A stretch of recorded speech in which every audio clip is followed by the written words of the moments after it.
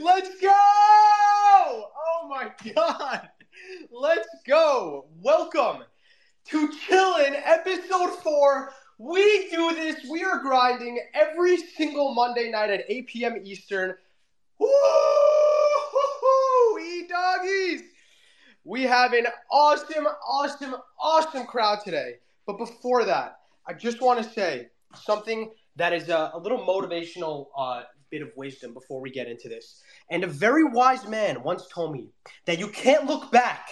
You just have to put the past behind you and find something better in your future. And that's what we're going to do. Every single day that something bad happens, we're going to put that in the past and we're going to keep looking forward. We are going to put our heads forward. And we are going to keep on moving. What's up, PP? What's up, agents? Hey, Wizard. Hey, Daniela. Hey, Wilson. Good to have everybody up here. What's going on? What's up, Moose? I know, it doesn't matter how tired I am. When I hear your voice, I just get hyped, dude. So good to hear your voice, bro. Let's go. This is what it's about, baby. I cannot wait for this one. So today we have Wizard of SoHo on the show, and I cannot wait to hear his thoughts on everything that's going on this week. Kind of a, crapshoot. But agents, what was your weekend like, bro? Bro, forget about my weekend. I want to redo my contract here. How the hell am I supposed to follow up Joey Moose? That hype train. All right. But you know what my weekend was? My weekend was, God, I hope I don't have to follow up Joey Moose on Monday. And here we are. But all things considering, it was good. Listen, like you guys, I probably spent the majority of the weekend sitting in Twitter Spaces. But it was good. How about you guys, Child? It was good, man. The most exciting part of my weekend just happened in the last 2 hours because I flew down to Miami and Wilson and I just grabbed a steak dinner. So we're actually chilling here in my hotel room. I'm on a business trip and we're doing the space together. So everything is good. The weather is so warm and it's incredible. That's historic. 4 episodes in and we already have a live simulcast. All right. If that doesn't set some sort of bar, I don't know what will. Well, agents, I just got to come in and say, I know what you're best at doing in here, and something that you can one-up me on. I know you like to talk about that little blue thing in the corner, the bottom right. You're right. I do love to talk about this. I usually like talking about it when it's purple, and we can segue it in with a giveaway. But I'll tell you guys, if you want to show some support to us, ask not what Chillin' Podcast can do for you, but what you can do for Chillin' Podcast. Hit that bottom right little plus sign, tweet about the space. We'll get some people in here. We're going to go into our alpha with Mint Media. And then, yes, PP already said we have our special guest, Wizard of SoHo, who's up here on stage with us. But first, let's hear from the Mint Media crew. What's going on, guys? How is everyone doing? PP, intro music. Yeah, I'm waiting for the song. Yeah.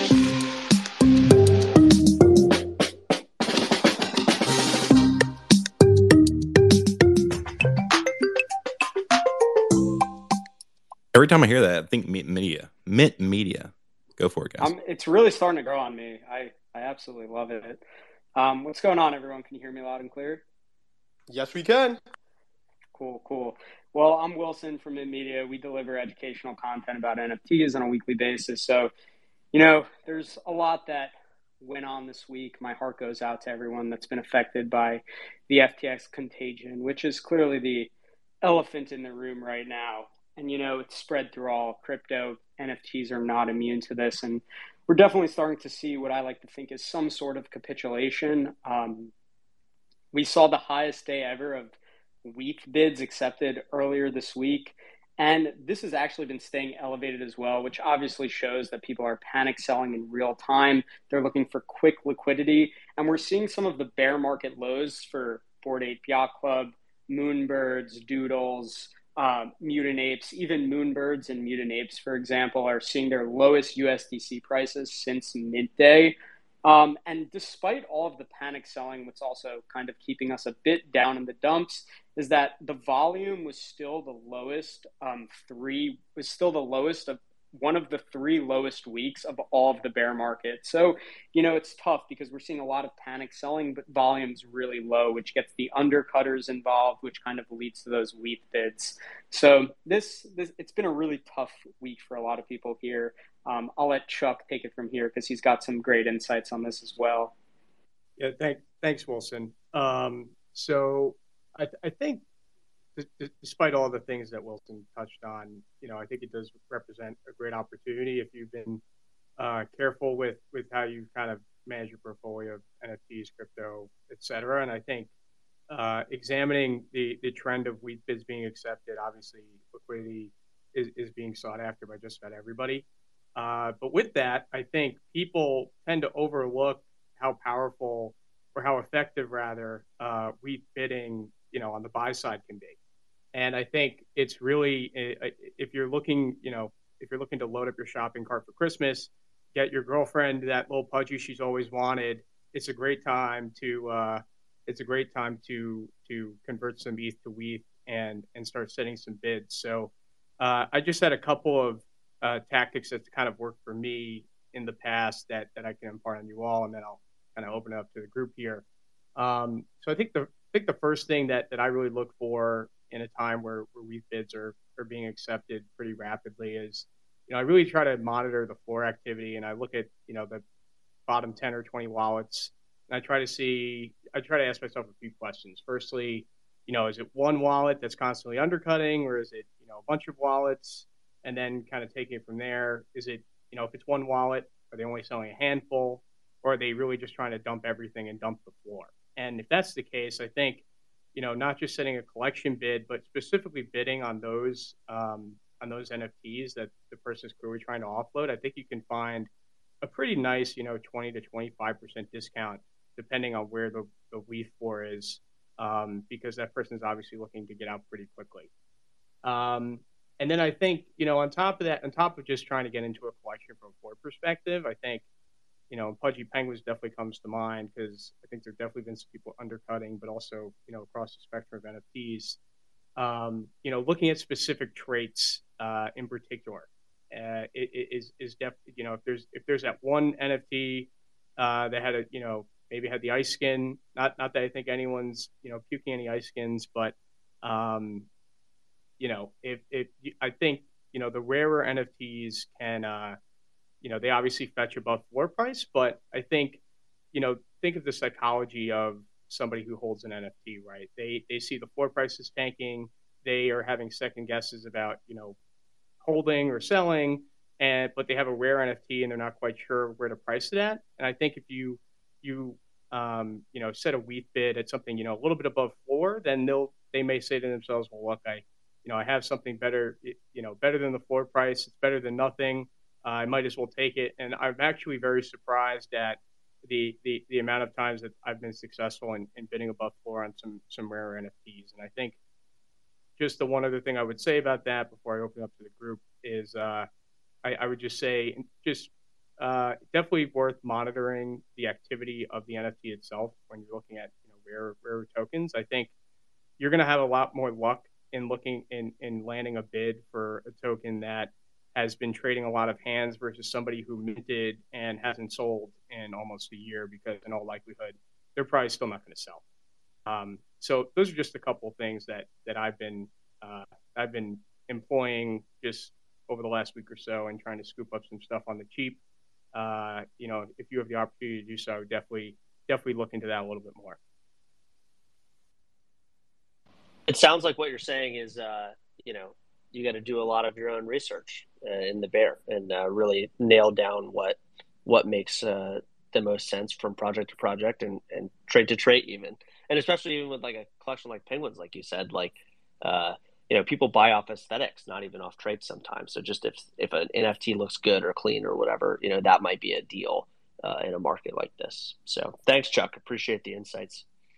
Yeah, Chuck, Wilson, I wanted to ask, I was kind of determined not to talk about the SBF FTX nonsense, but it bears asking, have we seen any NFT projects wiped out because they were holding their treasuries on FTX. Are NFT projects, by and large, insulated from this kind of stuff? I saw a couple founders come out and say where their funds are just to kind of assuage some concerns. Has anyone really been taken out by this? So, yeah, I could jump in. I think that right now I haven't seen anything too notable. There's a lot of whispers through the grapevine of what's going on. And we haven't heard about a lot of this stuff yet. I think first of all, I would not be surprised if this was the case, and I'm sure this will come out eventually. But maybe the few projects I'm thinking of right now, I don't want to put on the spot if I'm not 100% sure. But there's a lot of rumors floating around about a lot of projects, and I'm sure a lot of this stuff will come out, which is very unfortunate. I also think, kind of going back to the WETH bid thing, you also have to think about projects getting taken out by maybe certain projects have a large percent of holders in general that have their money in FTX, and these people need instant liquidity and are going to bail, and everyone's going to kind of tank the floor on a project. And we all know this about NFTs. It's a very reflexive cycle. You see a bunch of people buying, it makes the art look better. You see a bunch of people selling. Bored Apes don't look as good now at under 50 ETH, and they did it 150 ETH. So it's really tough. I think there's going to be a lot of bad news that does come out in the upcoming weeks, but for now, I don't really want to kind of spread the rumor mill, but my heart does go out to holders of all these projects and all people affected. I mean, this is just a terrible thing all around, and I don't think anyone's happy about this. Like, I know a lot of people here want to dunk on, other blue chips that are going down in price, but, a lot of these projects tanking aren't necessarily good short term, at least for a lot of like the Penguins floor prices as well. It's kind of, we're all in the same ship together. So, wishing the best for everyone. It's been a tough week. Isn't it funny how quick that shift from, bro, I'll buy when the price goes down turns into, F that, I'll buy when the price starts going up. Yeah, I mean, one of the interesting things we've seen this week with like quick capitulation is like people are being like buying SOL and buying Utes. Like Utes went from $400 to $1,200. I think they went from $1,000 to $400 to $1,200 in like a 3-hour period. Like there's so much opportunity out there right now if you want to put your balls on the table and go for it. But obviously there's a lot of tough times ahead. Cards on the table. Yeah, no balls are going on the table. Yes. Yeah. On the table. Put your cards on the table. Yeah. I don't know what table you've been at, Wilson, but thank you.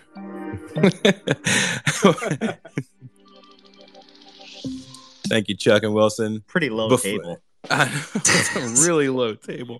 Before we get to Wiz, we forgot to get to Daniela. Daniela, I heard you have a crazy story that happened to you this weekend. Hey. Hey. It's not so crazy. It definitely has like a very related ending. But so as some people might know, I was definitely one of the people affected by what happened with FTX. I had everything on FTX aside from my NFTs and my 401k. So it was a pretty emotional week for me. And I had canceled a date that I had on Wednesday because I was just a mess. And I had rescheduled it for Saturday. And was like really cool person, really attractive, super smart. And like, I was thinking this would just be a wonderful distraction. But my chest was so tight and I couldn't get my head out of everything that was going on. And like a little into it, I just started crying and I was like, I have to go because I don't think I could be around people right now. Like I'm certainly not in any position to be dating. And when I got home, like he was so sweet and understanding, and he like messaged me and asked me what my wallet was. And he ended up sending me his one and only little Pudgy. And he knew I was, obviously a huge Pudgy Penguin fan. And like when we first started talking, like he even sent me evidence that he had a little Pudgy, which I thought was adorable. But he was like, you need this more than me right now. And it was one of the little ones holding a good morning sign. And it was just so sweet and so moving. That's amazing. Yeah. I actually sent my wife evidence of a little Pudgy, but that was before Pudgy Penguins even existed. Daniel, that's so sweet. Yeah, it really was. You have to tell him to That's pretty change his amazing. profile picture, though. He can't. I know. Yeah. Not your penguin anymore. Yeah. Speaking of nice penguin holders, Wiz, what's up, man? Woohoo! What's up, boys? What's going on? That was a pretty great story, by the way. This is the best story, and we totally cut it out, Daniela. I'm so super sorry. That was adorable. Good to know. You hold pudgies, you can get dates. That's rare for Web3 people. So. Well, to reference like what Chuck was saying earlier about, buying them for Christmas presents and stuff. I mean, I certainly, this was like a very specific situation, but I was very moved by that gesture. So I encourage you fellas to get your partners pudgy penguins too. Wiz, for My the people girlfriend couldn't be less interested in seeing a pudgy penguin, but I've tried. She likes to think that she's the responsible one in the relationship. So, Does she have a She's real not job the or one. something? Wiz, before we get started with the interview, I just want to give you a thank you because our giveaway, and if you haven't entered yet, enter now. Our giveaway is brought to you by you and Evinco Winery DAO. So thank you, sir. Throw some hundreds up in the audience for Wizard of SoHo. Let's get some hundreds up for Wizard of SoHo, and let's hear the backstory. What is this exactly? Winery DAO? Yes. Yeah, it's basically a project that me, most people who have been kind of following my account, whether on Instagram or Twitter, know how big I've been into wine for over the last decade. Just something, just like a passion on the side, and me and my partner, who's he's a winemaker, he's got 100+ years of winemaking experience in Napa, literally. I mean, his dad, his grandpa, everyone, right? So we both partnered up together and started. We did a proof of concept in 2020, and that wine kind of sold out. It's in a couple of restaurants in California, and then we were like, listen, how can we disrupt the wine and spirit space? And we kind of came up with this concept of Winery DAO, where the people are no longer the consumer, but they're feel like owners and collectors. Kind of changed the paradigm a little bit in the wine and spirit space. So we kind of launched it, and it's going really well. It's kind of a niche product and space, and there's a lot of education. But what's been amazing is it's a very strong community. We literally, all the wine has been so if you mint it, it's like a point-free ETH mint. You get 2 bottles of our high quality wine for free as a physical airdrop. So you have to stake your NFT for 2 weeks, and then you get a claim for 2 bottles. So over the last 2 weeks, all our bottles are being shipped out. You can see on my page, or even if you go to the Winery DAO, tons of people have been posting it on their Twitters. But yeah, it's one of the few NFTs in the world where you get to drink it and enjoy it with family, and you can bring it to your holiday, Thanksgiving dinner, and show your parents that it's not just pictures of animals on the internet, but there's actually wine that we're drinking that came from NFT utility. So we have a tasting room in Napa, a vineyard that's been used by our community. I think over 200 people have come now, all gated by the NFT. We're going to have a wine bar that's going to be built out by the DAO in New York City, I believe. We're still working that out, but it's on our roadmap. But yeah, it's pretty exciting. It's still minting, so it's pretty cool. But yeah, there's just so much utilities. It's pretty crazy. But whoever comes and checks out the utility in Napa just falls in love. Plus, you can be anywhere in the world and get the wine. So it's pretty phenomenal. And I've seen some wine bottles with a one Luca Netz's penguin on it. Can you tell us a little bit about that? Yeah, so that's going to be a future utility that we're putting out, which is pretty cool. So every Evinco NFT holder will be able to put any NFT that they want on their bottle, so they'll have a custom bottle. So Luca obviously got his golden pudgy on his bottles, which was just in a trial phase for that. So we had a couple of people, like Franklin got one of his golden apes on his. Farouk got his CryptoPunk. So we just got a couple of people to just test it out. But yeah, but so we're gonna have we'll most likely do free packs in once these shipments go out, the free ones, and then we're gonna do free packs. So I think maybe we haven't fixed the cost yet, but assume around 0.1 ETH or something, or 0.15 ETH, you get free bottles. You get to put your NFT. So say you want to put your pudgy on it, and we'll ship it out to you. So if you want to collect, and these are like all vintage bottles, right? So they're like 2015, 2015, 2016. So these can age. They're like Cabernet Sauvignon mostly. So they can age like 30, 40 years. So imagine like putting your pudgy on your bottle and putting it in the cellar, and we can store it for you too. But put it in your cellar, and like 10 years from now, you open it and you're drinking this beautiful wine, and you can talk about your pudgy around your whoever you're drinking with, make new memories. But yeah, being able to put your NFTs on individual bottles as you want on free packs and six packs, I think that's going to be really huge, and that's going to be our next utility. So the longer you stake your NFTs, the more utilities keep unlocking, and this is going to be one of the big unlocks in the next few months. So we're pretty excited about it. They're almost soul bound in that way that you kind of put them on your bottle of wine. Like you're never going to get rid of that. Like it's awesome.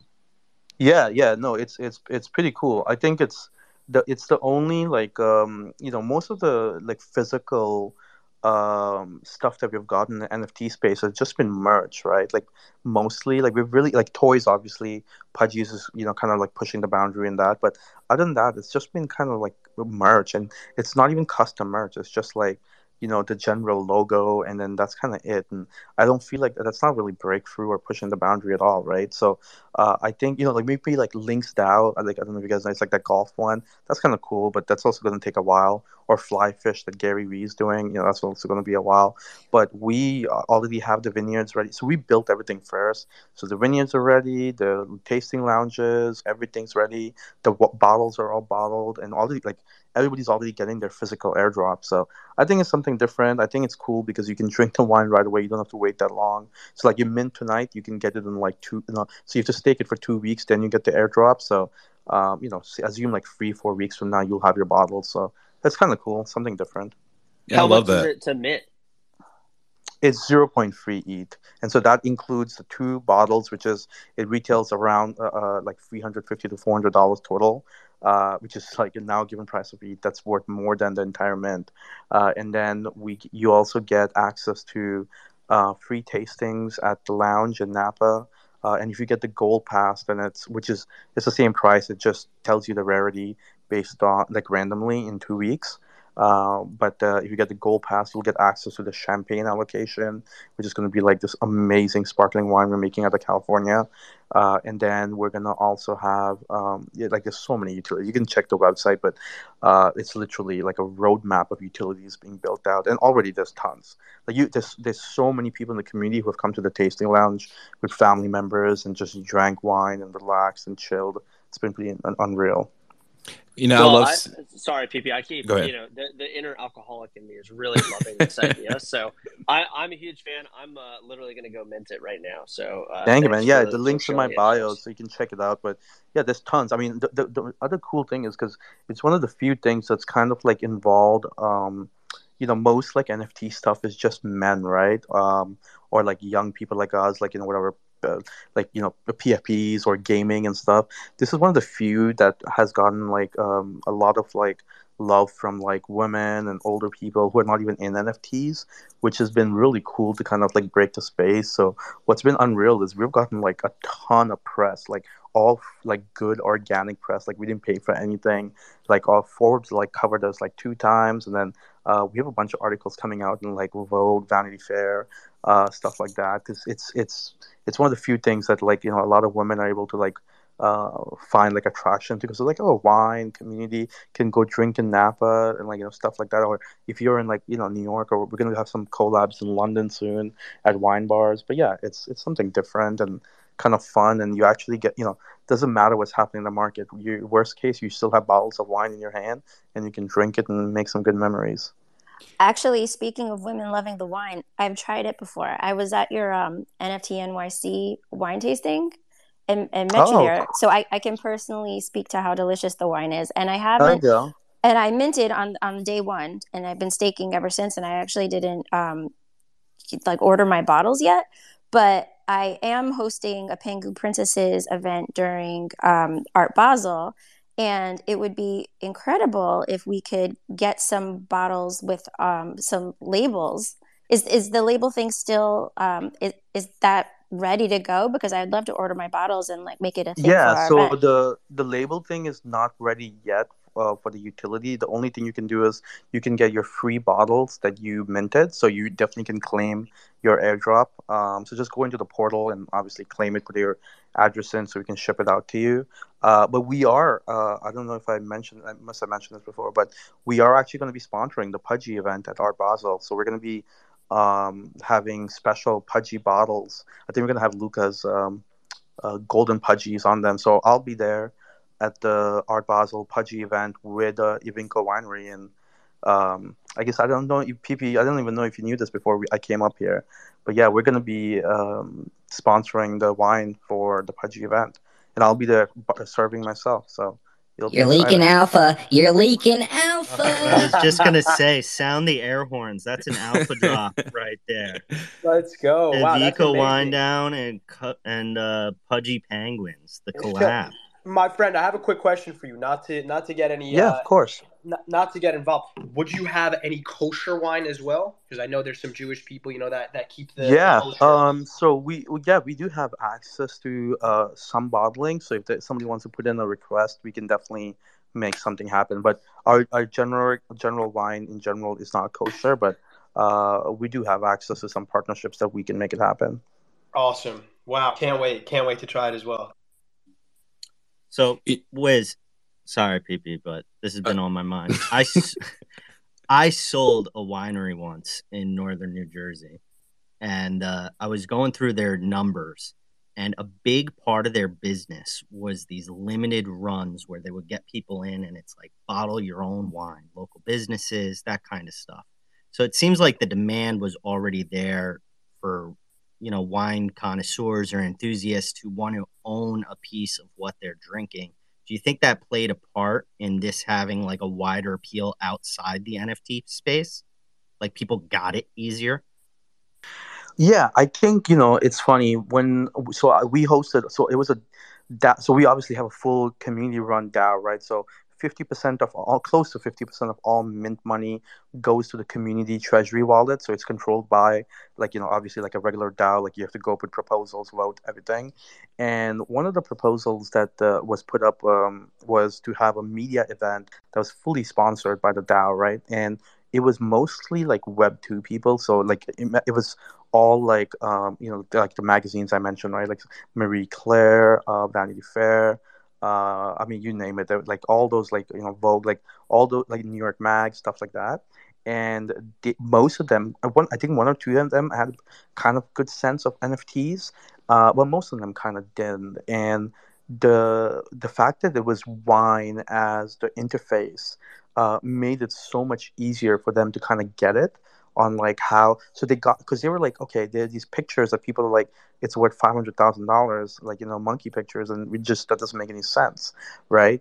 But this concept was so easy for them to get, and that's why they loved writing about it, because they're like, we don't want to write about something that just makes no physical sense. Like, is this this is obviously a bubble or what? Like, whether it's or not, that's not up for that's not what I'm trying to debate. But that's the first sense, right? If you tell some random person, like, oh, this digital picture of a monkey is worth $500,000, you're gonna be like, what the hell are you talking about, right? But this was very easy. Like once I explained what DAO means, how a community can actually control the progress of a winery or a wine company, that's never happened before.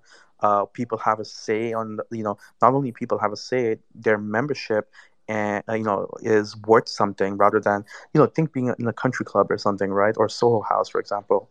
When you leave, there's nothing, right? You just leave, and then they're like, oh, thank you for spending all this money, but see you later. You can't sell your line on the spot. So that's the same thing with wineries. A lot of rare wines have a lot of demand, and once you leave that spot on the like this bottle, like for example, Sine Qua Non is a very famous California-based wine. Each bottle goes for like 5 to 10x if you can get on the list. So think about being on a whitelist and basically minting it and selling it, right? It's an instant 5x. And you get this every 3 months, right? And people do this, like it's Screaming Eagle. It's an instant 10x. And you can't sell your whitelist. But here, essentially, your pass or your membership, you're able to, get some value if you don't like it. Ideally, people like it, but just giving people that feeling that they're no longer a consumer but they're a collector or they're I feel like an owner, right? That's the big difference in decentralization and democratization, right? It's taking away the power that a few people control and giving that back to the people. Because think about like Kickstarter. When you did Kickstarter, you were just a consumer. You paid for the product, and that was kind of it. You got no upside other than that. But that's kind of what we wanted to change in the wine world. We're like, we want to give people the upside, but it was so easy to kind of explain to like normies or like Web2 people, because they were like, okay, so wine, okay, so I can like sell this thing, and if I don't like it, I can like give it to somebody else. It's limited amount. I can buy bottles of wine. It's exclusive. There's a tasting lounge. There's gonna be wine bars. You're gonna get discounts and stuff. I mean, okay, like that's so much easier to kind of explain than trying to explain why a picture of an ape is worth $500,000, right? You know what I mean? So, not to say that it should be or not. You know, I don't want to get any apes angry at me, but my point is, you know, to explain to Web2 people, it was so much easier than any of my other projects, right? So, it kind of made sense. Yeah. Well, it's like Web 2. It didn't appeal to people until there was a use case for the individual. Exactly. Where it made sense. You bring up a good point too, where it's like you introduce people to NFTs. I've seen a lot of people call these kind of projects like phygital, but I think a better term for it is like a gateway NFT. And I think you're doing it really well with Winery DAO. There's a fellow penguin down in the audience. I see you, Tech Mobo. He did 0x Coffee. I helped him out with that. But it's basically the same thing. Like you have a product, a physical product that you're ready to ship. And once these people mint NFTs, they can go ahead and claim the good right away. And like to be able to introduce NFTs, introduce people to NFTs in this way, other than like I'm selling you a picture or like a IP license, it's much easier to get if there's a tangible product. So super stoked for Evinco Winery DAO. I minted some time ago, and I need to stake it. I haven't staked it yet, so I'll get on that. Yeah, stake it. So the way you get the physical airdrop is you stake it for 2 weeks, but then you get this tons of other perks, right? So in 2 weeks, it'll also show your rarity. So if you've got the gold pass or the silver pass, so obviously gold pass will get you the champagne allocation down the line as well. But yeah, lots of fun stuff. Is there any way to get the gold one just by talking to you? Can I get the gold one, please? I'm just kidding. I'll stake it and see what I get. Well, I just staked it and it was super easy, so I'm excited to wait 2 weeks to figure it out. That's a lot of suspense for crypto. I'm curious, like, how did you settle on the 2 week time frame? That's like 2 years in this space, you know? Yeah. So when we were launching, we needed a little bit of bandwidth to be able to, send the shipments over. But what ended up happening was it got so hot in the summer that we couldn't send the shipments anyway. So we had to wait till the fall, because obviously this is like very high end wine. So we didn't want to like destroy it, even though it's free for people. We just still want to make sure they get the perfect like temperature and stuff. But yeah, we're just breaking apart like most staking contracts, you get like coins and stuff, right? Our staking contract, you get perks and utility unlocks as time passes by. So it's kind of like it's like an aging contract, we call it. So when wine ages more, it gets better and more like bouquets and flavors can unlock. In the same way, our aging contract will unlock more perks and fun stuff as time passes. So that's kind of the idea. That's so cool. Now, was that planned, or was that a happy little coincidence that wine ages in the staking contract? Yeah, no. So we wanted to do something. So our whole thing was, there's a lot of stuff that's like they're like, oh, this is the Web3 version of it, and it's like, oh, do we really need a Web3 version of this? It doesn't kind of make sense, right? But we were like, okay, we don't really want to have a Web3 version of a winery unless we're able to disrupt it in a proper way. And then we thought like the gamification and community building would be like the way we'd kind of disrupt. So the gamification came from the staking contract, because we're like, okay, this is a really cool gamification system where you just have these surprise unlocks with like random stuff. So we have a unlock where if you stake it a certain time, you get free tastings at the lounge. If you stake it longer, you get a vineyard experience. So you can come to the vineyard, hang out. Literally, it's like one of the most beautiful vineyards you'll see.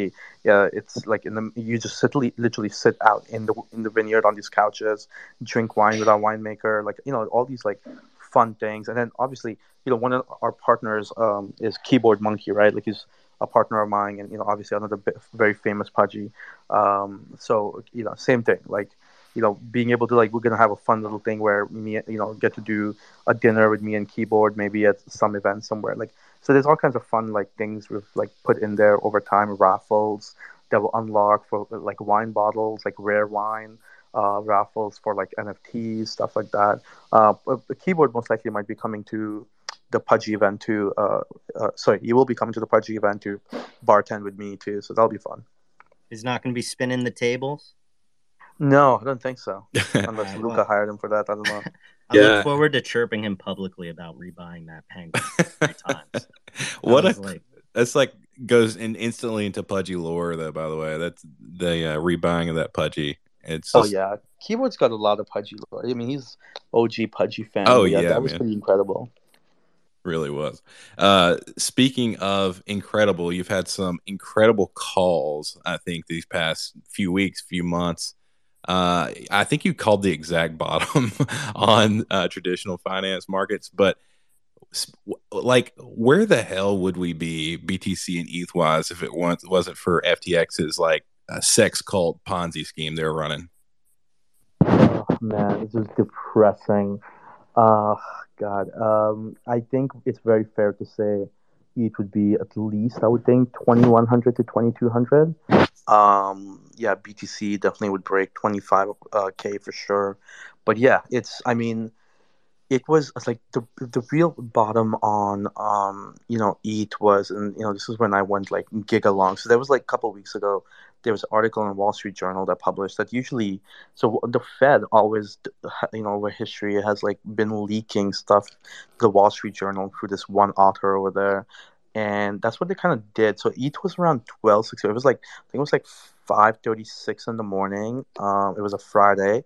And ETH was 12. I think ETH was 1275, and it looked like it was about to crater. It got to 1261. It got to 1253, I think, and it looked like it was going to go 1200 and below. And then the article came out, and then it just spiked, and I got in at 1261 when I read the article. Essentially, it was the Fed kind of saying we're going to slow down the pace of hikes, and I was like, this is it. This is kind of the first of 10 steps. As long as data cooperates, obviously, and we don't get a black swan event. So literally, I went long, bonds, gold, silver, and then obviously a ton of crypto, and it was great. It was a phenomenal trade because we got to 1650, 1677, and it literally was the chart was beautiful. The candle, I remember the 4-hour candle we had when we got from 1350 to 1450 on ETH was the highest volume 4-hour candle we had seen all year. It was incredible. I mean, just everything made sense. So it was full takeoff mode. And then obviously with CPI that came in 2 days ago, NASDAQ and traditional markets have moved over 10% in 2 to 3 days, and that was it's the biggest 2-day move since 2008. So we're talking 10 plus years, almost 15 years, the biggest 2-day move you've seen in the traditional markets. So, I mean, and given the fact that, crypto is, a little bit lower liquidity and a little bit higher risk, you would expect easily, we would have had on that day when CPI came out and stocks moved 7%, I think we'd have seen ETH go from 1,700 on that day to we would have broken 2,000 within the first 2-3 hours and stayed above. But yeah, but but that's the only reason we haven't died yet, right? So I guess there's some solace in that. I mean, I think it would have been at least at 1,100 or below by now if it wasn't for macro kind of helping it out. Yeah, totally agree. But I also regret asking you that question because it just made me even more sad, honestly. Yeah, never forget what they took away from you. Yeah, depressing, but it is what it is. But it's all good. I always if you look at all the past, not even that far back, right? Look at FreeAC. FreeAC was a $18 billion fund, levered up that fully capitulated, right? Everything. I think the only thing that hasn't been sold, or maybe it's still being sold, is the NFTs. But everything else they fully capitulated, and it was coupled with a very bad macro environment. Like Fed was like super hawkish. Every CPI was coming out really, really bad. Stocks were hitting like their absolute lows. Like I think it was like 3,600 on S&P. To give you an idea, it's like almost it crossed 4,000 today and then pulled back a little bit. But we're talking like the worst of the worst situation, and that took us to $800 on ETH. And I don't even think it closed a day below there, but we kind of, and then we had the CPI number come out like 3 days later, and we spiked from I think it was like, so it was 1,080 the CPI morning. I remember I was in like Florence and spending my summer in Europe at the time. I was having lunch and the CPI came out, and we went from 1,080 to like 1,020, and then we spiked to like 1,300, and then we spent the next 3 weeks or a month rallying, and we touched 2,000 then. And I think we kind of saw like a very similar kind of situation where got to like 1080 again or 1053 something, and we spiked to like 1350, and now we're just kind of consolidating. But I think what I think that's kind of possibly what's going to happen. I mean, I think the sentiment is so much worse now, but VAC was pretty bad too. But right now there's a lot of liquidity that's gone on the market because Alameda was obviously a huge liquidity maker. So, market depth is not there as much. Like if somebody wants to sell like, like 100 Bitcoin, like it'll move the price like probably like, a lot more than we used to. Like I remember you could sell like 100 ETH market sale, a couple of weeks ago, and you'd move the price like maybe like 20 cents, 30 cents, maybe 40 cents, like late at night. But now it moves like, a couple dollars to $5. So, but all of that will come back. Listen, I've been through Lehman Brothers. I've been through like all these, like, the Euro crisis, Greek crisis, when Greek was going bankrupt and Italy was going bankrupt. Been through COVID. I mean, man, I've seen, despair and, world ending like several times. And, we always come back. The key is, what my old boss on Wall Street used to always say, the market is always cyclical. It'll always come back. And sometimes it might take a little bit longer, but the key is to make sure that you don't get stopped out of the market. So as long as you have the capacity to stay in the market or come back in the market, you'll be fine long term. It's just, make sure you don't get stopped out of the market completely. Yeah, and hey guys, just want to reset the room real quick here. We are joined by Wizard of SoHo, an absolute legend, who is giving away one access pass. Do we call them access passes, Wiz? I'm going to call them an access pass. We just call this Evinco Winery DAO. NFT is probably good enough because my other project is called Alpha Pass, so I don't want to like confuse people. I got you. We can't obfuscate the brands. One Evinco Winery DAO is being given away by Wiz. All the details are pinned at the top of this space.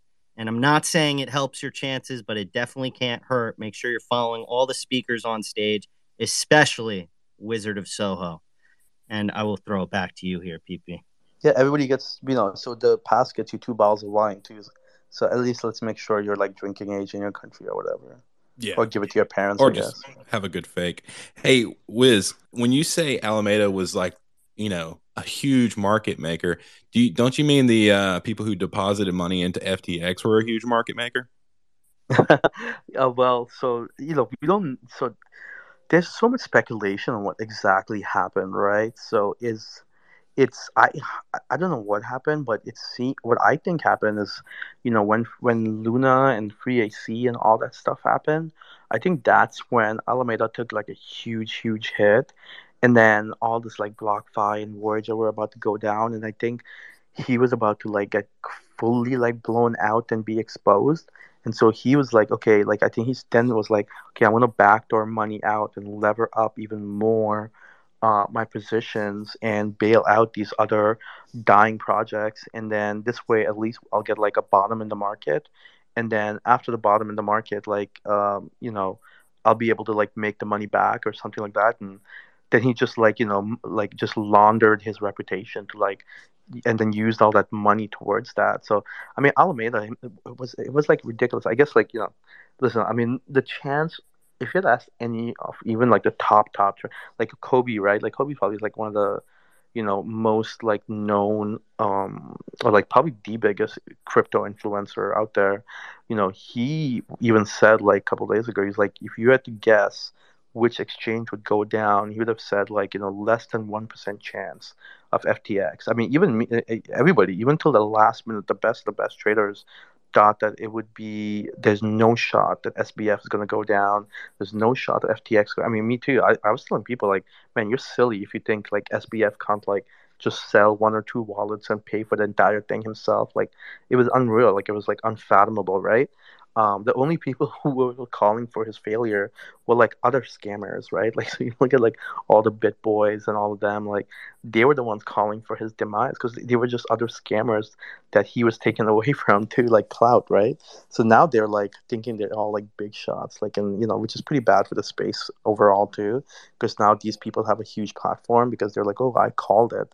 But it's like the only reason they called it because they were all scammers themselves and were like, it was scammer versus scammer. So it's the market making of Alameda was still like pretty massive, right? I mean, it was predatory, like a lot of it, what they were doing, because they were really like on exchanges like forcing liquidations because they would see your stop market. Like if you put like a stop market order, so say like you bought like 100 ETH and you put like, okay, if it goes below, you bought 100 ETH, say 1500, and you're like, okay, if it goes to 1475, I'm going to stop out of my position.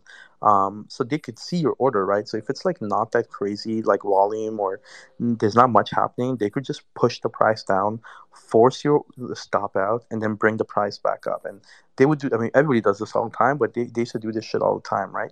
But like that's, so so that's the kind of market making they used to do, but they still provided liquidity to the market. So that's kind of gone. I was looking at this chart. I'll try and tweet it out later, but it's like it's down a lot. But again, I think other market players will come in. They're going to see the money to be made as a market maker. You're seeing DeFi is seeing a lot more volume. It's like decentralized exchange.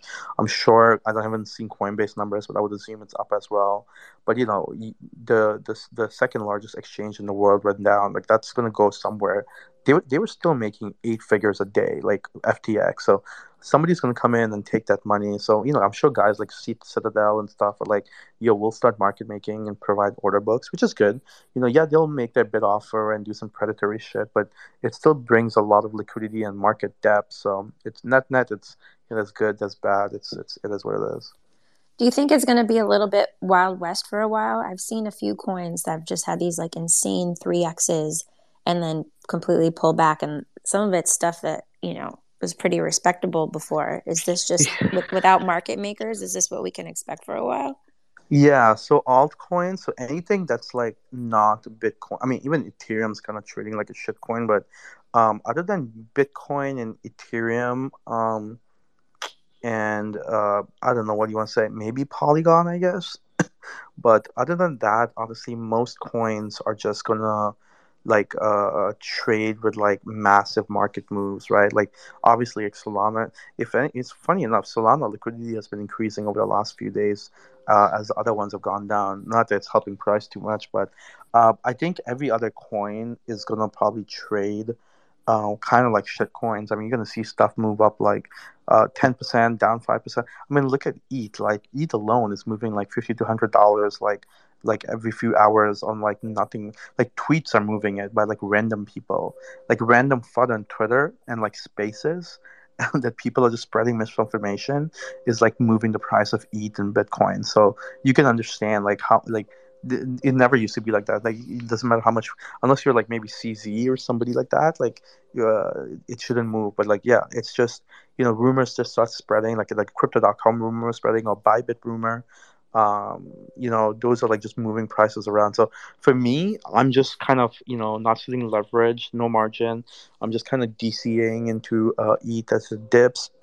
It's fine, it's like a long-term trade. I'm just sticking to the major. So mostly I've just been doing ETH, and I'll just dabble a little bit into like Matic and Link or something, but like mostly just ETH. I've been buying, and then maybe I'll do some trades here and there on some other coins. But honestly, I think it's best to be in like a safe like kind of coin that you really can't FUD like it's very like, how do you FUD ETH, right, or Bitcoin, right? Like maybe China comes and says we're going to shut down all Bitcoin miners again for the 50th time, then maybe.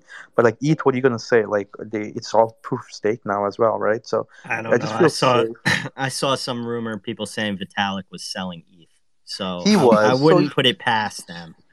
yeah, but that's fine. It's not like he has, it's like Vitalik selling. He sold like 3.2 million. Like that's, in the grand scheme of thing, that's like nothing, right? There's billions in volume done every day, so like a couple of million being sold kind of doesn't mean anything. But he's probably just trying to set up some funds for himself. Who knows what he's selling for, right? Maybe he's trying to do for some company, maybe some race for something, maybe just trying to sell himself because he thinks maybe there's a we're gonna be in a like a crypto bear for the next year or 2 years or something like that. So he's like, all right, let me get some funds aside. But again, there's been like, to give you an idea, there's been like, billions in volume that's been traded in the last 2 days alone across like two exchanges alone. So 3.25 million that Vitalik sold, it's kind of, I think it's more that, it might be like a more emotional selling. He's just like what have I created with crypto and where we are. Like, I think it seems like he might be down a little bit and he's just like, all right, let me just kind of sell and just, take a little break or whatever. But he still has tons. The foundation always sells, right? Like that's literally their job because they need to pay like the ETH Foundation. So it's fine. Again, it's so negligible given the volume that we see overall. What do you think about the future of centralized exchanges? Like, as for a foreign exchange, like what is even safe outside of Binance? And for US, it doesn't seem like there are a whole lot of options anymore. Do you think we'll get more, or we're just going full I mean, decentralized from here? so I think if you look at history, right? If you look at like what kind of brought mass adoption for say stocks, it was exchanges, right? That's kind of how it is. That's kind of what's been growing crypto a lot is all the exchanges. Obviously FTX had a part of that because they did all the ads and stuff like that.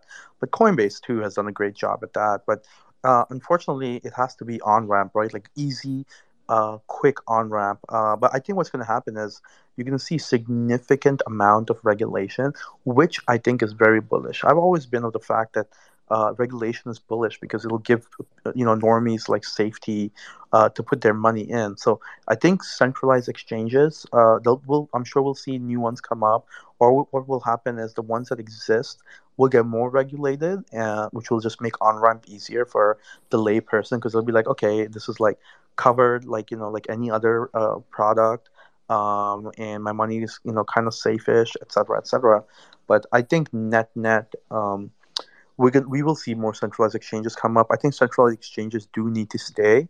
I just think they need to have significant amount of regulation, and that's completely okay. I think there's going to be a lot of decentralized stuff, but it's not that easy for like a random person off the street to like go on Uniswap and like do all that like on ramp and get there and do all that, right? And if you want to have that big worldwide adoption, you need to have a very quick like free steps like bank account to your wallet, and then wallet you buy it, and like that's it.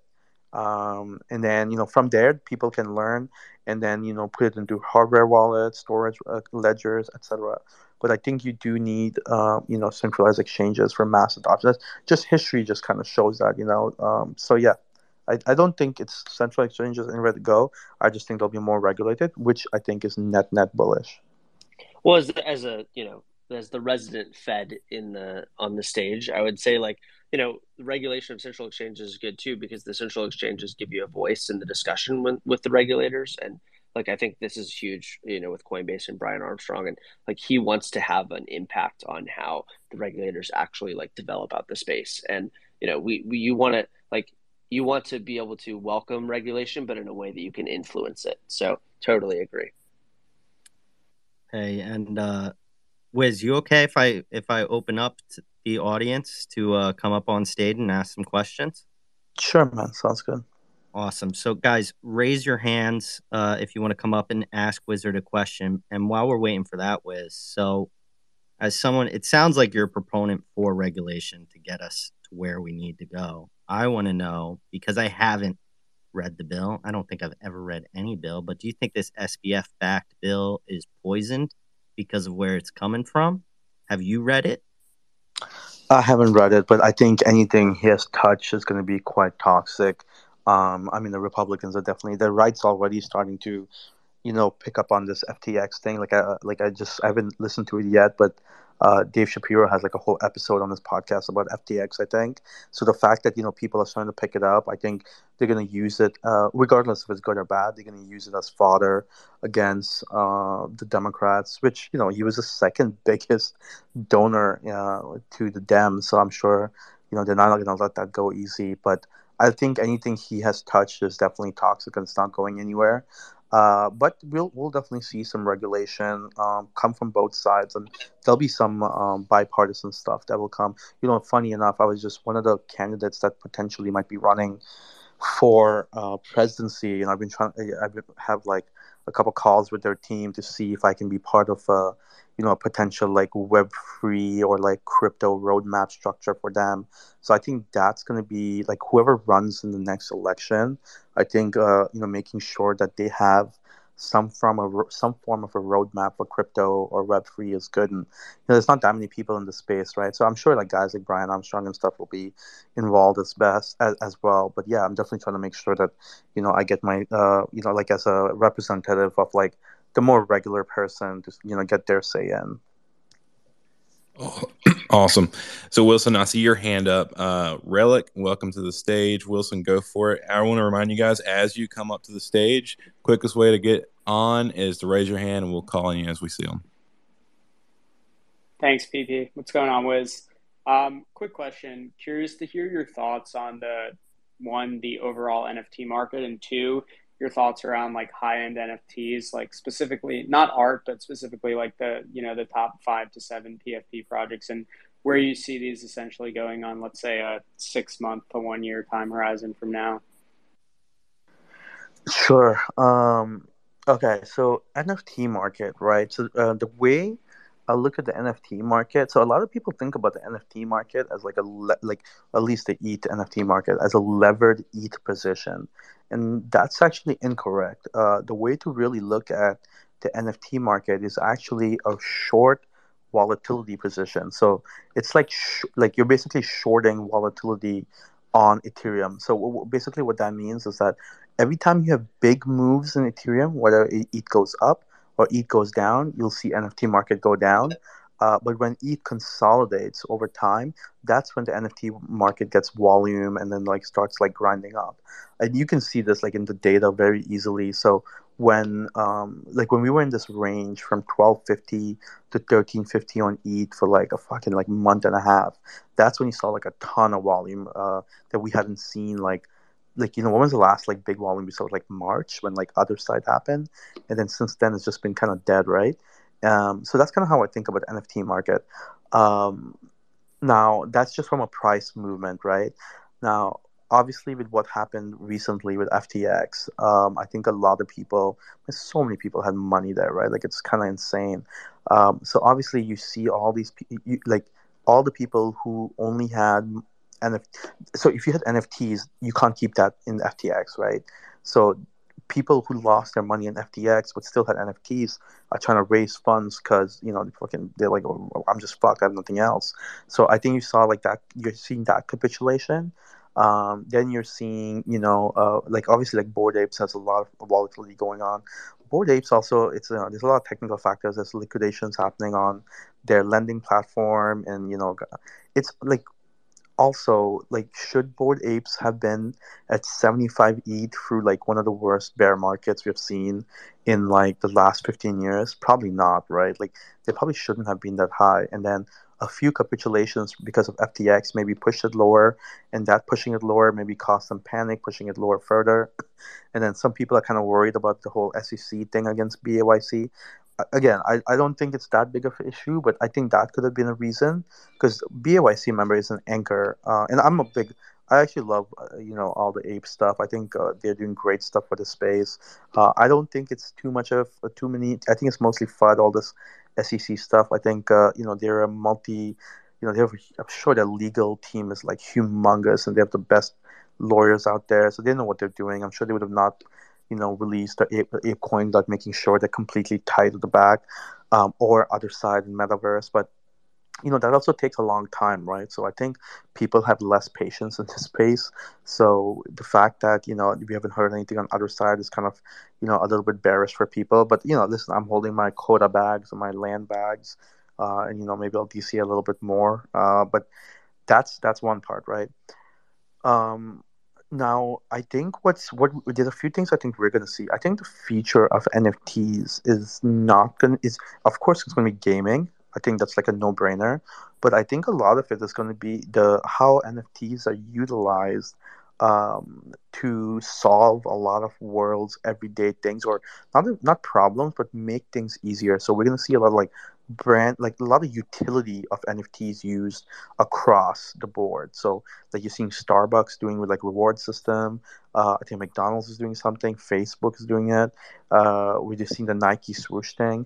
So I think we're gonna see a lot of utility and like infrastructure built around NFTs and a lot of onboarding from that. Rather than like I don't think you're gonna ever see the like Bored Ape kind of like hitting like 500K from like $500 kind of thing. But you'll see a lot of like the NFT space just have general onboarding and like people come in and maybe they'll result in more volume so that all these classic PFP projects kind of go up, or digital art or stuff like that go up. Now when it comes to just the top projects, right? I think this is an example I always give, and it's very important for the NFT and the general crypto world in general. If you look at the 1800s, there were around 950 um, automobile companies, fully functional automobile companies. They all were ready to make cars, and they all were going to be the next big thing.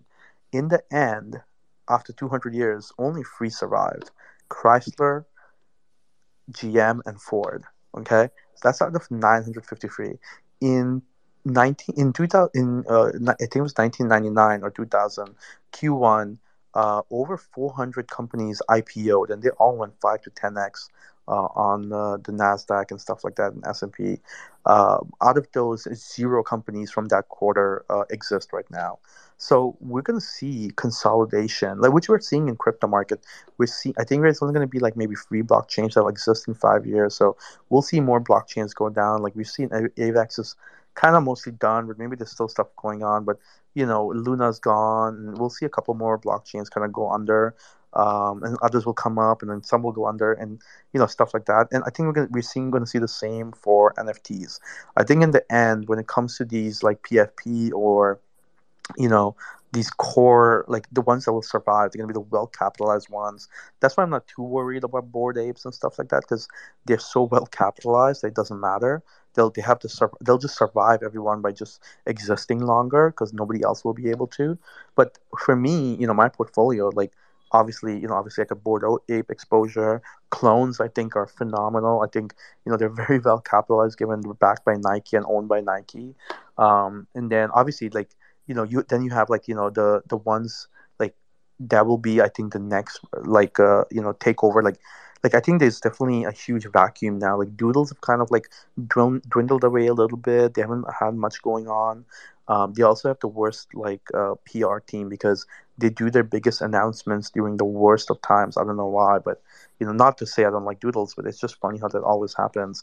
But I think Pudgy is definitely my one of my third or fourth biggest bag is Pudgy Penguins. And I think Luca's doing a phenomenal job. I remember when Luca took over, we had a call after, and he just wanted to chat, and it was just amazing to get a breath of fresh air, like how committed he was, and how he wanted to do something different. Like it wasn't like he was trying to do the same old NFT thing, like oh, here's some more merch, here's some of this, here's some of that, like same shit. It's like, all right, he's trying to do something different, like to his skills, right? Like, so toys, with the children's books, community, and Pudgy lore is just like infinite lore in this space. There's no reason that these guys, Pudgy shouldn't be at like 10 plus. So I think it will be eventually in time. It's going to take a little bit of time. It's obviously a pretty rough market, and the fact that Pudgies are still sitting above 2 ETH. I don't even know where they are now, but if 3 ETH maybe, I forget. But anyways, I mean, it's pretty phenomenal. So I like, it's still a little bit high risk, and it's with all the great stuff doing, which means that there's a high reward as well, right? So if you go buy a Bored Ape, you're gonna buy it for say 50 ETH. At the best, you're gonna get maybe 75 ETH. It gets to maybe 100, maybe I doubt it, but maybe it gets there. But with Pudgies, you buy say 2.5 free ETH or 2 ETH, wherever it is.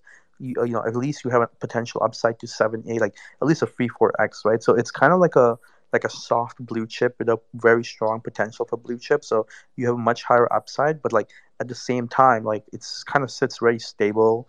The holders are just like, I mean, if you guys most of you guys been around with Pudgies from like day one, and it's like the stuff that Pudgies have gone through and then capitulate. It's they're not going to capitulate now, right? Like these are like people are just going to hold these like things forever. Like it's just part of your history owning Pudgies, especially if you were in from like day one. So I think Pudgies definitely have a lot of potential. But other than that, I think Moonbirds has some potential, but it's kind of dwindled away. I think maybe they'll try and make a push again. But other than that, like maybe there's obviously pure art that's always going to be around, like one of ones and stuff like that. But I think that's just like more niche, right? Now, a lot of that stuff's fungible too. Like you get like the real world stuff for it, so maybe it doesn't really count in general. But yeah, there's a lot of other little projects too. Like there's people doing like what's that pill one? I think it's called like BYO pills. Yeah. I think they're doing like some shout out cool Flip shit. Drago. Yeah, Yeah, they're see you doing down there, some. Flip. Yeah, pill. Those guys are doing some cool. There's all these like cool projects with like obviously risky, but it seems like they're building and using their money in a smart way. So yeah, I'm sure if you look around, you can find some cool projects that have the upside still. I think that this free to own stuff with like DigiDaiku. I have no exposure other than Ether Orcs. They have a partnership, but I think they're doing some pretty cool shit and getting a lot of exposure. And Gabe is he's a pretty crazy founder and CEO, but he's loud, and being a loud CEO helps. Oh, I also like the Rug Radio guys. They're doing some pretty cool stuff, a niche product. Having a leader like Farouk, who's also loud, helps a lot. You want to have somebody like that. If you look at projects that do really well, you want to have like a leader who's like kind of a little bit like narcissistic, a little bit like out there and constantly shilling. Like people think like if you're shilling too much, it's not good. But I don't think that's the case. I think it's very good. Like I always shill my shit nonstop, and people like, yo, can you stop? But you know what? There's constant volume running from like every time I tweet, the massive volume comes up in my project. So even the same thing. Like if you look at Gabe, who's running DigiDaiku, every time he just shills on his he just shamelessly shills, and it's amazing. Like his community loves him because he's like, yo, please keep shilling. So I don't know. I think it's pretty cool. But maybe we can get Luca to shill more. Just keep shilling. But yeah, okay, whatever. I think whatever Pudgy is doing is working well. I don't want to mess with that. But yeah. Hey, Awesome. I mean, one thing you said here, and Wilson, I don't know if you want to respond to this, but he said AVAX is going to die. And I remember not 2 weeks ago being shilled on AVAX, Wilson. No, I don't think it's going to die. I think it does not have the market share, obviously, as it once did. It's also the downside to having a very loud leader that pushes it up is also you have massive key man risk, right? So why did AVAX go down? Because who was the biggest shiller of AVAX? It was 3AC. It was Shushu and Kyle Davis. They're the ones who basically built AVAX out. Same thing with Solana, right? Like who was the biggest shiller of Solana? SBF. I mean, I think Solana has more, maybe some more infrastructure, like definitely a bigger NFT infrastructure than AVAX did, or than other chains. But obviously Luna, same thing, right? Like it's that's what it comes down to. So like the reason I think AVAX, and it's funny, I have a pretty decent AVAX position still from back in the day. I just haven't sold it, but I think it's more to do that these were just so key man risk when they were coming up. That's why I feel comfortable with like Ethereum, right? God forbid something happens to Vitalik, it's not really going to affect Ethereum price as much, right? Like it's not like I don't even know last time Vitalik actually probably sat down and coded anything on Ethereum, right? Like he probably just now he's just more like a like a spokesperson for just crypto and blockchain. Like, he mostly just talks about governance. I don't even think he talks about Ethereum. Like, the last few times I hear him talk was just about governance and decentralized governance. So I think, that's the problem that I thought I had with AVAX is I think it's going to be very tough for it to get its old market share back because it was so dependent on free AC shilling it that or maybe it'll take a while. It might come back. It might just take a little while. 100%. Relic with the hand up. What's up, Bored Ape or Mutant Ape? Moose, how you doing, man? Let's go, Relic! Bro, I'll be honest, dude. Every time after the IRL event with you and seeing this crowd, I get more bullish on Pudgies, and I don't own one. I'm thinking instead of ripping another ape, I just buy 20 of these bad boys, man. This community blows my mind sometimes. Yeah, but I told you I'd come out to support. Wiz is actually someone I really like his tweets. So seeing you two together in one room, that got me excited. I was really happy. So yeah, Wiz, I just came up for a question for you. One of the reasons I sold my Bored Ape and a lot of my other bags, other than, funny enough, my bio pills, that got me really excited that you like those because I'm holding on to those for dear life. But yeah, so I sold my ape. The only reason I have a mutant was to get into Ape Fest, and I've been kind of sitting on the sidelines, mostly just in stables, and I was kind of waiting for this event, not the event that happened this week. You can't really predict a Black Swan event in general, but I just wanted to know your thoughts on the macro environment and the market. I mean, we're seeing a huge possible problem with tech, another mini, micro tech bubble. We got real estate. We got so many different things going on, and this is really having 2008 vibes. Do you think we're going to see a relief pump before, maximum pain ahead? Coming into Q1, Q2 of next year, and then that's when the real buying frenzy should begin when everyone's at max panic, or do you think we've already seen those levels? So, let's kind of take a look at like where we are and where we were, right? So we hit so the way I look at the market, I kind of go back to like first principle, right? Like the first principle of all markets is interest rates, and interest rates, like think, you can look at the 2-year, 10-year, 30-year, right? So 2-year U.S. interest rate is kind of what mostly people have been looking as a proxy for what's going on with the Fed, with inflation, stuff like that. So for now, we are pretty far away from peak rate, right? So think about the dollar as well, right? It all starts, everything, stocks, crypto, everything starts from the 2-year rate and then kind of, goes back from there, right? Whether it's tech stocks, it doesn't matter because that's all the discounting factor you're going to use is interest rate. So I think for now, interest rates have hit the high. Now, what can change this? Data, right? And then the only data that kind of matters is inflation-related data. So if the reason we're pumping so much, right? Like, so I mentioned we had the biggest 2-day stock rally in like 15 years last week, and like 10% plus, right? And that happened because we had a CPI that came in lower than expected in a long time and came in pretty aggressively lower. So the market repriced the hikes that the Fed will do in December from 75 to 50. Now the question is, what will make this kind of stick? Like, what makes sure that this is not a bear market rally like we had in June, right? And what makes that happen is more data. That's the only way. That's the only thing that tells us we're gonna go bad or worse. And there's no way for me to like I can't speculate, right? Like I don't know what, like it's a random event. Like I don't know what the data will be next month, or so tomorrow we have PPI in the morning, like price producer index, and that's a really big data point too, 8:30 a.m. EST, and that's going to dictate a lot with the market too. And then you have PCE at the end of the month and housing data, labor data.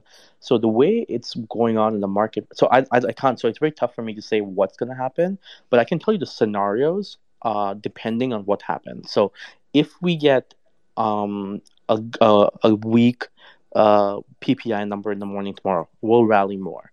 So these are traditional markets I'm talking about. Okay, so stock markets, bond markets, stuff like that. which should in turn, result in support to the crypto market. Obviously, crypto market's taken a beating. I don't know when it'll really like rally, but at least it'll make sure it doesn't go to like 500 or even 1,000. You know what I mean? So we got the PPI. Then we got housing. Now, if housing's really bad, that's bullish because that means that the Fed's work is going on. So housing means that we're seeing less demand, which means inflation is gonna go lower. Now you see labor, which is like a lot of layoffs and stuff are happening, but we haven't really seen that in the labor data yet. But so next month, so next Friday of the month, we'll see the next labor data. If that comes really bad, so say the labor is getting really bad, unemployment's going really high, that's very bullish as well because the Fed is going to be like, hey, the labor is kind of breaking. That means there's potential for inflation to come down. That means we can kind of slow down on hiking this aggressively, which net will send markets up. Because remember, the markets are all forward looking. So if you start seeing it getting really bad out there, means it's basically bottomed out already. So if you look at like 2008 great financial crisis, the market recovery started in like fall of 2009. Right, it did not start like the recession really ended. I would say maybe 2011 or something. Like when like 2009, 2010 was like peak bad. People were down really bad at that time, right? But that's when the market, because markets are always forward looking. So I think like you'll see more layoffs. I think you'll see like things get really bad all around. But the market will be moving up way before that. Like right now things are really bad, but stocks just put the biggest 2-day rally, right? Now again, this could be a bear market rally. And that's why we have to be data dependent. So what I would do if I'm gonna kind of figure out like if I should go all in. Like this literally, I think I was chatting with Luca about this like a couple days ago, and people always ask me like, is this the bottom end? Like should I go all in? Like I can't tell you that because the way I'm gonna go more in is if I see more data points. So if I see 2-3 good data points, then I go all in because then I'm pretty confident that the Fed is gonna be like, okay, we're seeing inflation, trending lower, and we're gonna relax because Powell could just come out like tomorrow or like whenever he speaks next and be like, yeah, we don't care about one inflation data. This means nothing. This is premature. We're going to still hike aggressively. And then the entire market's going to get destroyed, right? So you put in a little bit and then you DCA. That stuff's fine. But you don't go all in. I think you go all in when you see 2-3 data points that come in good. Now, yes, you're going to miss out on maybe another 10%, 15% rally, maybe 20% rally. But at least you'll catch because if you get 3 data points down and the Fed says like, okay, we're gonna slow down our hikes, we're gonna take a pause maybe, and then you're gonna spend the next couple months rallying. Like literally, the market's gonna rally like every fucking month for like months ahead because you'll be back in like basically a soft bull market. So yes, you will miss the initial part. But you'll at least be able to catch the upside. So if you're looking to invest right now or put like stables to work, I think I would wait for more data to come out. I think if you wanted to front run what has happened, the time was like a week ago or 2 weeks ago because now the market's moved a lot. But you can always DCA down too. But so the data points I would look for is PPI tomorrow, housing data during the week, PCE at the end of the month, labor the first Friday of next month, and then CPI. And then obviously FOMC, like anytime Powell talks, I would see what he talks about. And then once those are done, then I would have a better idea. Now, my gut feeling, and this is speculation, and obviously I have to take risk as obviously I have a hedge fund and I have to take risk on that and take risk on my own portfolio. Now my risk I'm taking is that I do think that we have come close to hitting a bottom or maybe close to it in traditional markets, and I think we do see weaker CPI data over the next 2 months. Now again, this is just speculation, but the way I'm positioning is, I'm just trying to buy a couple. Like I put in 10-20% of my stables into stocks, and crypto too as well, just because it's so low, and I'm kind of having like a 2 to 3 month outlook minimum.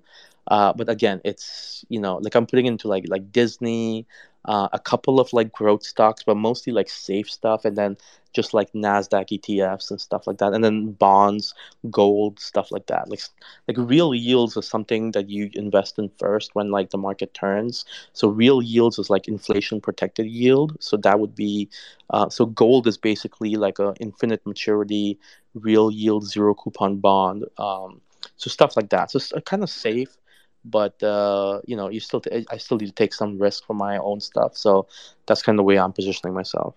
Yeah, and I had no intentions on going all in right now because my thesis is we're far from the worst. Now I got a lot of my own thoughts on it, and that's why I was kind of interested in hearing what you had to say. But there's something that I want to tag you on, and maybe you can respond later because I would love to see your thoughts on it. So one thing that I did do is, and obviously 2022 is not 2008. Everything happens for different reasons, and we know we can only look for trends, but trends don't tell all, as different times are different times.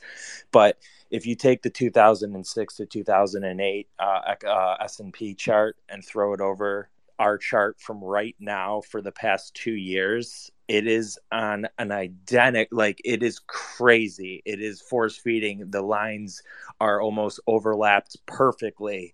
And from 2008, it was the next few months after this point when we saw like a 60% drop off, and then that rebound that you started talking about in the 2008 2009 fall going on from there. But even that point lasted a few years to come back. So I'll shoot you a tag on that, and I just no, I've seen that chart. There's so many times in my Discord people post that. So it's that's possible, right? So but that's the thing.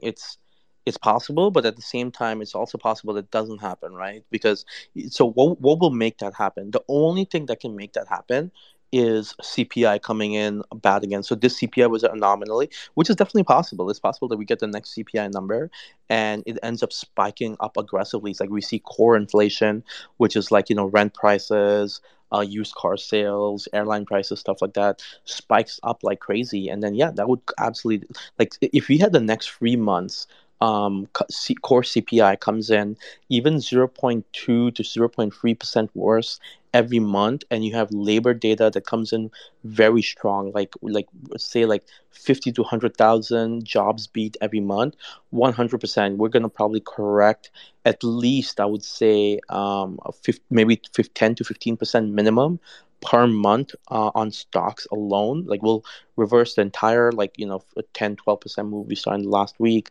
100%. But that's what will take us lower, is that you need to have CPI come in. So then you have to be like, okay, then you think that we have not peaked on inflation, that we have not peaked on month over month, year over year.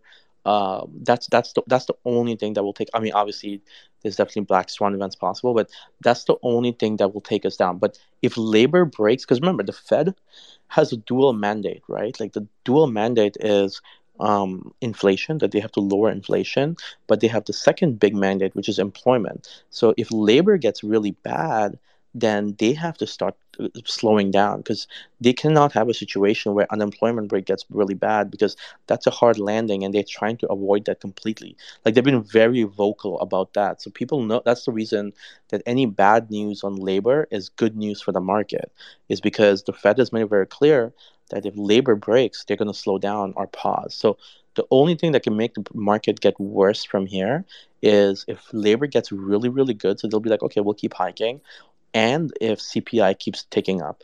Other than that, if that happens, for sure, we'll tank. And if it doesn't happen, it'll go up. So now which one will happen or will not happen, I don't know. That's why I wait to see the data, and then I absorb the data and make my decisions fast and quick and accordingly. But that's kind of how you have to play the game, right? Because if you do anything else, you could, you can just flip a coin, and who knows what will happen. Well, my last question for you then would be is something that's a little different about history in comparison to now is we're not really looking just at the United States. We have global economic problems going on in all the different countries here. Now, do you ever worry or foresee if something major happened in any of the other countries that could have a huge adverse effect on us as well. Yeah, so agree. So there's always geopolitical issues. So the one nice thing that's happened over the last, I would say, 5 years after, like think like trade war, like when Trump was having the trade war with China. One of the things that's happened since then, or maybe like even a little bit earlier, is that USA has decoupled from the rest of the world when it comes to markets very aggressively. So even when you had Ukraine going on, you had like maybe a few days of the market kind of dumping like stocks and stuff, and then it just kind of shrugged it off. And you've seen this kind of time and again. I think the only thing that would have like a significant impact on US markets from a geopolitical issue would be some significant US China tensions, like trade war type of tensions again. So like maybe like some stuff with Taiwan, some issues in South China Sea. But other than that, like like look at like Europe, like US doesn't care about anything that happens in Europe.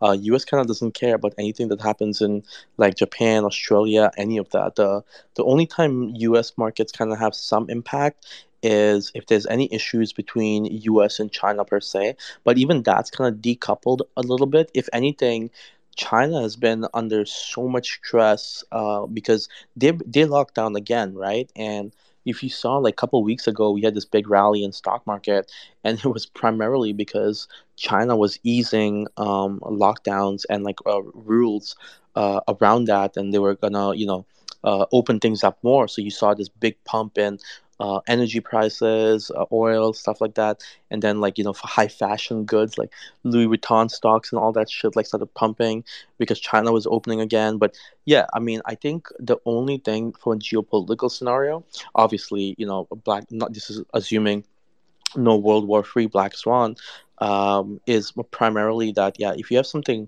significant with China, I think you'll see some pressure. But then you can just go back to like the trade war days. Like it needs to be that bad for it to have a significant issue on the market. But I don't see that really happening because we don't really have a president that's gonna like kind of fight against like other countries. Like back then, you were having issues because Trump would tweet out like fuck China and all that shit, and the market would just like take hit. But I don't think you're gonna see Biden say anything like that anytime soon. So I think geopolitically, U.S. is decoupled quite a bit.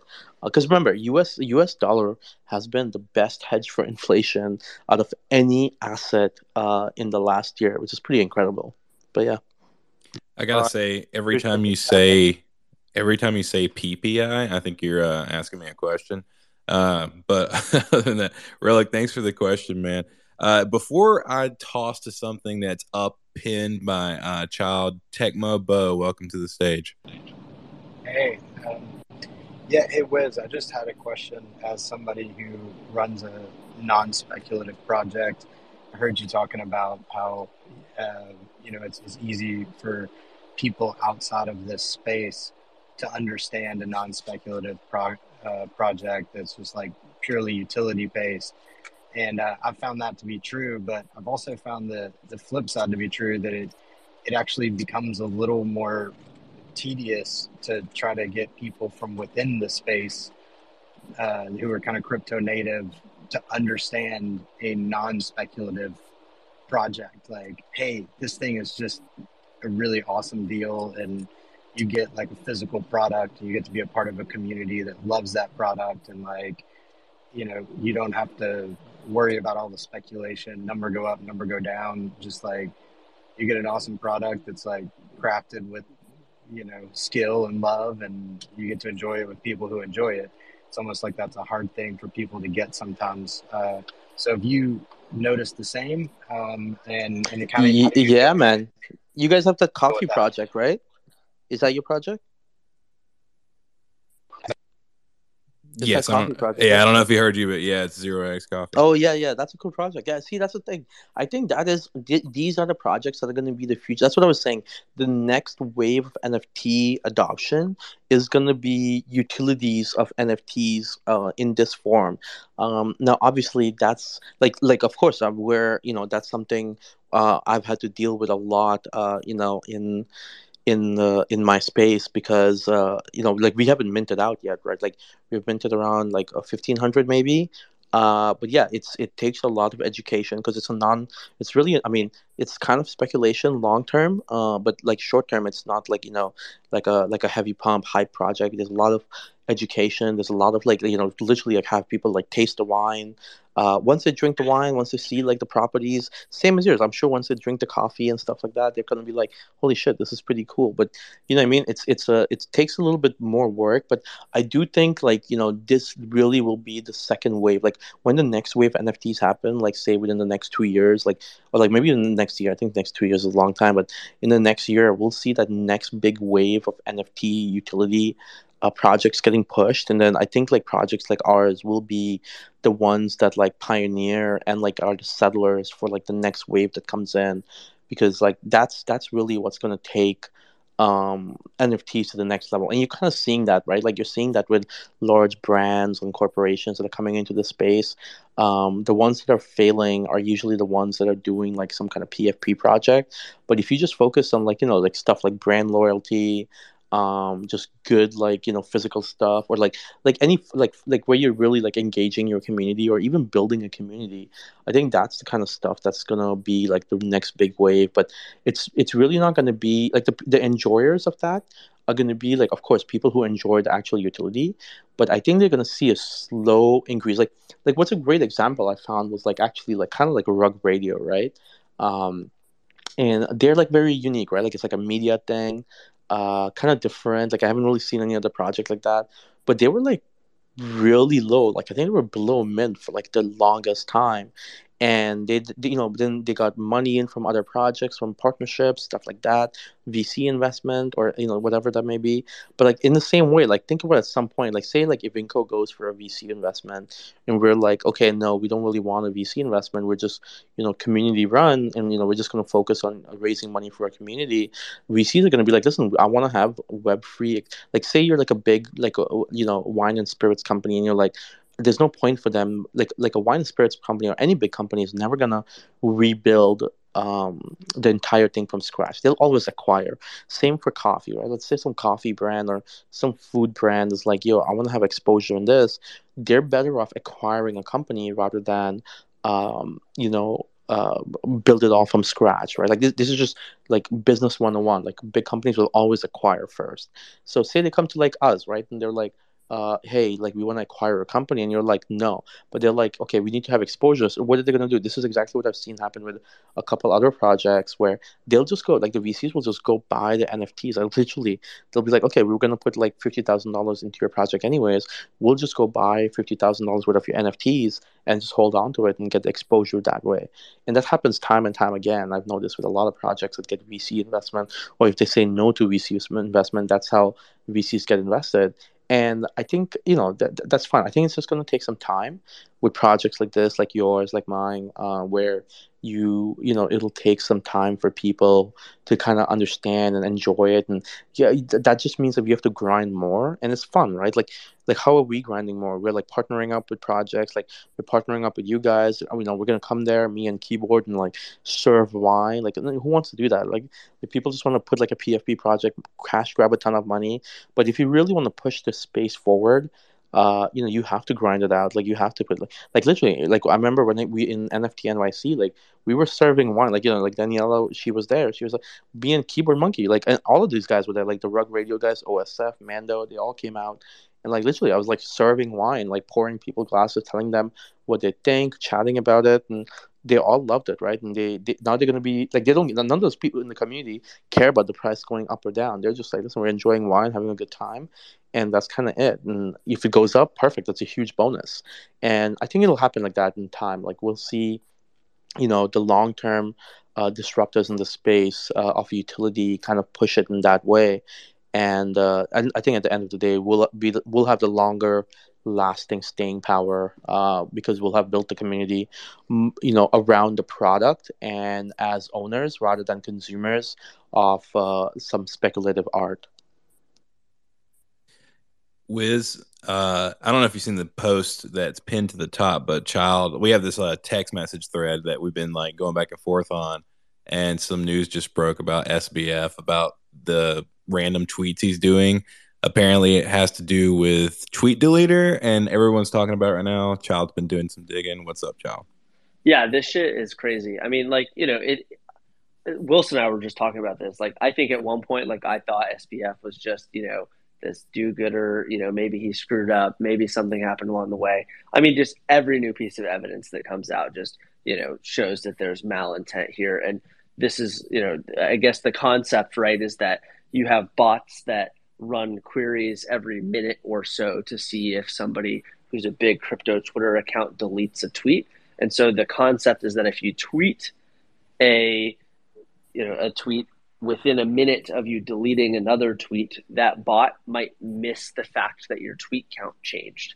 And so, what he's doing by tweeting these long threads, or, H, then A, then P, then P, then the letters, is that it gives him the opportunity to delete tweets. And so if you actually click on that thread that we pinned up top, you can see some examples of what he tweeted. So like things like, yeah, we do have $1 billion in excess cash, or, tweeting at CZ saying, yeah, I'd love it if we could work together. Like those types of tweets. So it's really just like, I mean, everybody says the cover up is worse than the crime, but like, we're seeing it in real time here. So it's pretty crazy. Yeah, but what's the point of him deleting? Like, I'm sure Elon would just give all his historical tweets, like everything, to the feds in like one ask. Like, that's so stupid to like even try and do No, that. Totally. I mean, I agree, but I mean, he's also SPF's an idiot, so who knows? Yeah, I mean, there's something to be said for like maybe he's drugged out, thinking he's making a difference right now. I mean, the amateur nature of the criminality is what offends me the most. It's like a script kiddie getting away with $10 billion. I mean, if you're gonna do this, at least be professional about it. Not to joke, but rap bastard. Yeah, it's like he's leaving a trail of even more evidence by doing this. If he's doing this, then he's basically saying these tweets are incriminating, in my opinion. So, he's everybody's punching bag right now, and well deserved, in my opinion. Hey guys, what's up, Riley? What's up, man? So I guess following a lot of this SBF space, as well as some of the kind of ongoings with FTX, looking at that and kind of seeing how that just has ripple effects throughout the crypto ecosphere, and kind of the impacts that it has on the industry and the future outlook by some of the large institutions. I mean, just seeing like lots of institutions kind of be involved in this, and what kind of knock-on effect do you guys see with that from not even just a like business feasibility standpoint for a lot of these newer projects, as well as how are kind of the institutions that lend as well as provide sell-side data and such to for these kind of newer firms impact kind of the future of the crypto sphere. I mean, it just seems so negative from my standpoint. I mean, putting a pin on what year this is going to truly bounce back is kind of like waving a finger in the air right now. Just curious on what you guys kind of think about the future ripples that this is going to cause for, I guess, newer projects. Oh, I'm too dumb to field that question. I'll toss it to Wiz. I mean, future ripple, the main is going to be regulation, right? And it's going to be very tough for anybody to trust anyone again. And like if there's anybody who comes to power like the way SBF did, I think it's good to have like healthy skepticism, and not trust people as much. Like, look when like Lehman Brothers and stuff went down, or like even Enron, right? Like these were humongous, market capitulations, and we kind of came back from all of that. Just make people trust people, less, and that's fine. That means, trust but verify, whatever the famous saying is. Just don't trust but verify. Is that what it is? Whatever. But it's it's just making sure well, definitely the major ripple effect will be regulation. I hope.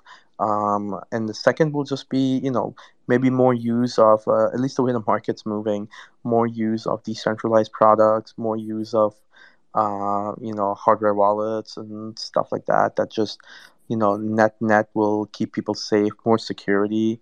Not your keys, not your coin will get emphasized even more. But yeah, I think. But I'll tell you, in like 5 years from now, I'm sure we'll be having this exact same spaces talking about somebody else scammed again. Like, and it'll be $100 billion instead of exactly. 10. It's cyclical, like you said back in the beginning.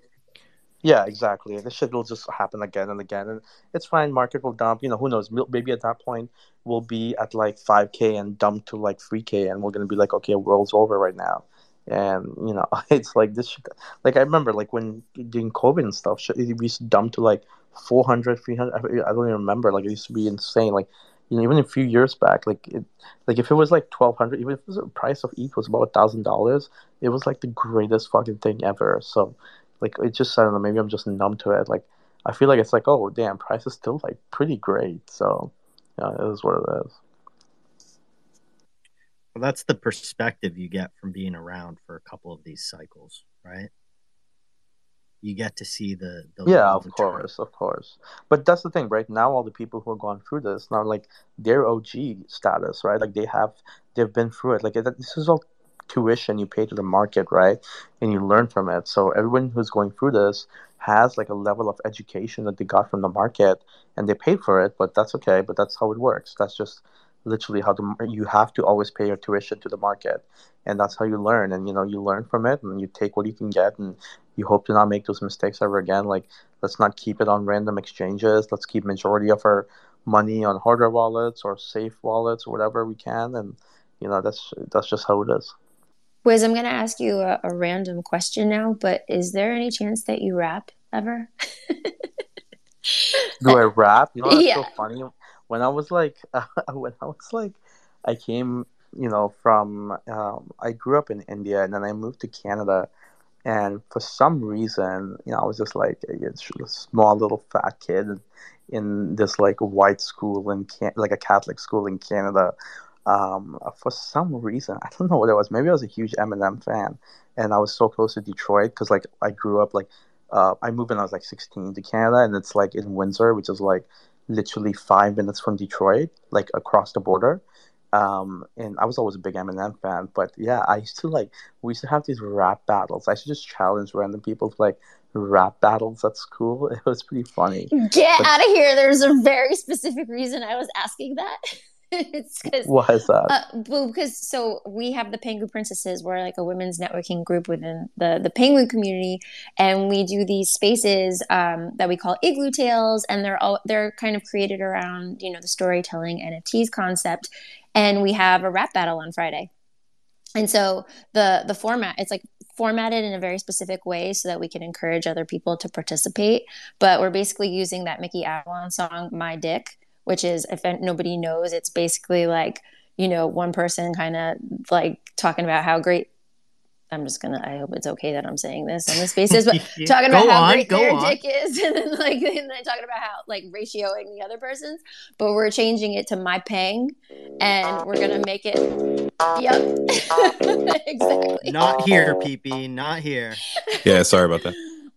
So it's really easy to participate because it's basically like you just kind of like have to make a joke, but like the rhythm is there and the setup is there, and it's super fun. Our spaces have been really fun. We've had a bunch of like creatives on, and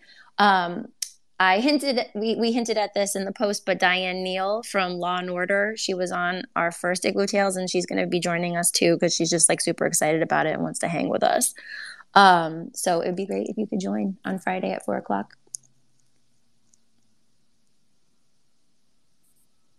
You left him speechless. I guess so. Wait, sorry. Save it for the floor. I'm not rap battling though. Listen, my haters already have too much ammo on me. I'm not giving them more. But I'll come hang out. Okay, cool. Awesome. I'll rap battle Daniela. Awesome. I use freestyle, and I'll put some alpha out there. You'll never be able to find it, but there is a single I dropped in the year of high school, sitting on YouTube somewhere. Please. I'm not going to say the name, but I really ripped the government a new one in that one. And all right, I gotta you were this. Kind of I think, a big deal. I think we saw institutional change from it. But bring it. Yeah, I'll definitely be there. But awesome. On that note, Wiz, you ready to pick the winner for this giveaway? Yeah, you guys pick, man, and I'll just send me the address and I'll just send it to them. Bro, this is going to be very anticlimactic. I have Twitter Picker rolled up here. Someone's going to give me a drum roll, maybe PP. Yeah, I'll give you something better. You know what I'm going to pick. Yeah. Give me a little something. So everybody listening, we are going to be doing the drawing for the Evinco Winery DAO piece that Wizard of SoHo has generously opted to give away tonight. The details are in the pinned tweet at the top. I'll go ahead and repin it up there for you guys. Enter in now.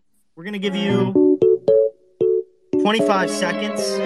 All you got to do is retweet that tweet, comment, tag a couple people. And I'm not saying it helps, but it can't hurt. Follow everyone on stage, especially our guest, Wizard of SoHo. We're going to get into this. Without further ado. Oh, you got to be in the audience, too, by the way.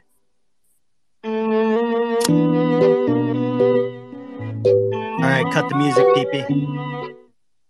It's so good, though. I know, it is really good. Really takes me back to middle school. The fates have rolled the die, and they've come up in favor of Quex. Blue heart, orange heart. Quex 205. Quex, are you in here? Let's go, Quex! Quex is in here. I see him. Request. It's like the first time we've picked somebody who was in this space. The first time the first pick was in here. Quex.